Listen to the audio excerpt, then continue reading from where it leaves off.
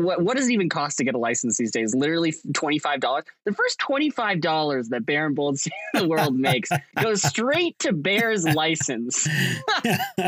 Honestly, I think we should have like a fan rides program. Anybody wants to give me a ride to do an errand, tag us and you say that you want to in any of our media. I will give you I will personally message you with my address and you can come help me run my errands.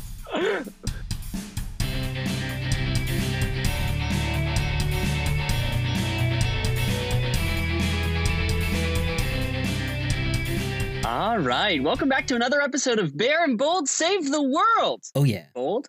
I'm Bear. And if this is your first time joining us on the wonderful show, Bear and Bold Save the World, every week we take on a problem from one of our lovely fans who write into the show to tell us, what's going on with their lives. And we offer some comedically but wholesome, according to our fans, advice for that person. Sometimes wholesome. Auntie Bold doesn't think so. Yeah. He got back to me. If you're listening right now, he got back to me. Yeah, sometimes wholesome. I try to keep him in pocket. we do our best. We do our best to save the world in a wholesome way.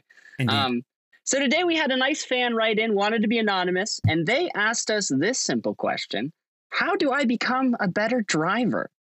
Wow. Wow. And I think I'm diving into this one first. Bingo.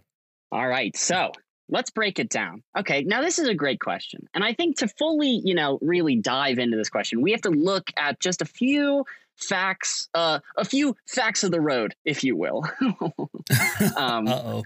Okay. Ooh. The number one cause of car accidents is distracted driving. It's not drunk driving. It's not speed. It's not anything else. It is distracted driving. Not the drug speed. Nope, nothing. Nope, not even close. Nope. It's the number one cause of roadway accidents. Okay. And it's literally just because you're not paying attention. Think about that. The reason that we cause all of these accidents is because we're just not paying attention. Okay. Second thing, most non-fatal car crashes happen within 25 miles of that person's home, which I thought was really crazy. And really what this means is when people get into car accidents, they're really just so confident with themselves, so comfortable in the area that they're driving in, that they don't worry, that they take that extra second to look at their phone or not pay attention, mess with the radio. And that's how they get in these accidents, because they're distracted. Okay. It's because we're getting too comfortable with our driving. That is a problem. The fact that this person asked us how to become a better driver already tells me that they're aware they're not that great of a driver. If they're aware they're not great of a driver, they're probably not getting distracted at that easily. So I'm proud of you, because the first step to getting better is admitting that you have a problem. Okay. Wow. I can't even deny. Sure. Of course. So to become a better driver, because you're already aware of it, what do you have to do? You need to learn how to pay attention while driving better. Everyone can benefit from that. And how are you going to do that? Well, luckily, our good friends over at Nintendo already took care of that problem for us. Oh, wow. Here's what you do. You buy a Wii off of eBay, as well as the game Mario Kart and the extension, the Wii Wheel. It's an important accessory in order to make it realistic. You play Mario Kart until you TriStar every single one of those cups. I'm saying that includes the special cup, okay? If you can't master Rainbow Road, what makes you think you're ready to get behind a 4,000-pound metal contraption? When you put it in that perspective, if you can't beat Rainbow Road, you don't deserve to be out on the real road, okay? So what do? You play Mario Kart until you beat the entire game. Once you've done that, which will train you to pay attention, because you got to be aware of those red shells, those blue shells, the green shells, banana peels, all these things. Once you've mastered the game, you play another round where you go the speed limit, okay? Wow. When you do that, think about how easy the game is going to be then, right? You're driving along, you're making all those turns, you're paying attention. No bananas are going to get you. It's not even a problem. Who cares about last place? It's a game. Life is about the journey, not the destination. You know what I'm saying? Who cares about 12th place? And the best part about that is if you stay in last place, you're going to get all those blue shells. So after you've beat the whole game, you finally mastered the rules of the road. You get some blue shells. You fuck up Mario a little bit because he usually wins. And then you get behind a normal car and you drive. You're aware. There's no shells on the road. There's just other cars. It's so much easier. Once you've mastered the complications of Mario Kart, the real road, that's just like a normal kart. There's not even Mario in that. Wow. Oh my God. And shout out to the Adults Play Video Games episode. Shout out to a few weeks ago. If you haven't watched that, watch it. Go check it out. But this is prime what we're talking about. 2 birds, 1 stone. These kinds of things, they enrich your life. You see that? Quality interactive media. Quality interactive media. Can enhance your life. It's helping you learn how to drive. Check out that Quim, man. You know what? Fair point.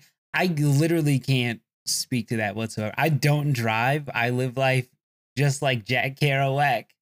It's extraordinary. Actually, I get where I need to go, and it's mostly like bumming rides from like people. I always offer to pay for gas, and the thing that I love is people always say no. So I genuinely just bum rides from people. Like, it's not like there's no exchange of goods or services. I just ask for favors and people are like really accommodating.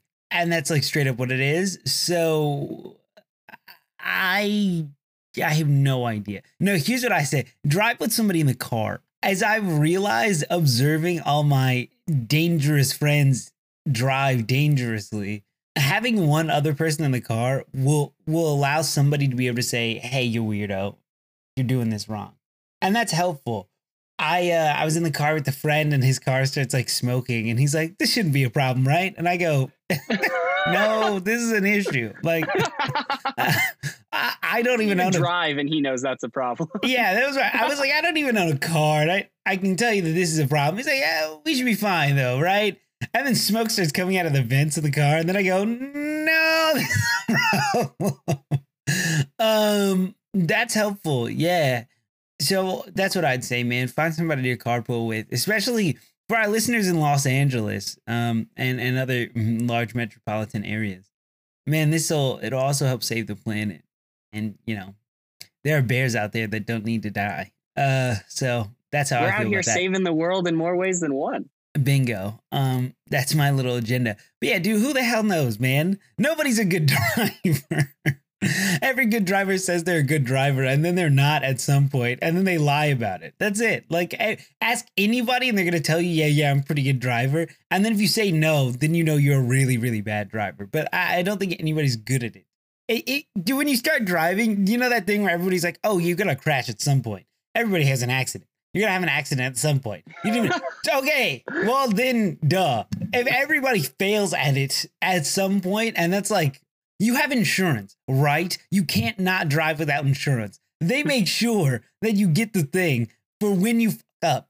That's how you know nobody's good at it. So it's a literal government requirement that you're gonna fuck up, so you need to pay for it. That's what I'm saying. They won't let you do it. You pay constantly for the fact that you might fail, and that should tell you all you need to know. Honestly, you ever think about how crazy, like, just the fact that everyone is allowed to drive is anyway? Like, when you were 16 years old, they were like, okay, if you drive with an adult in the car for 6 months, and then you come and you drive in a circle with a different adult in the car, then we're going to hand you this piece of plastic, and then you can go wherever the fuck you want.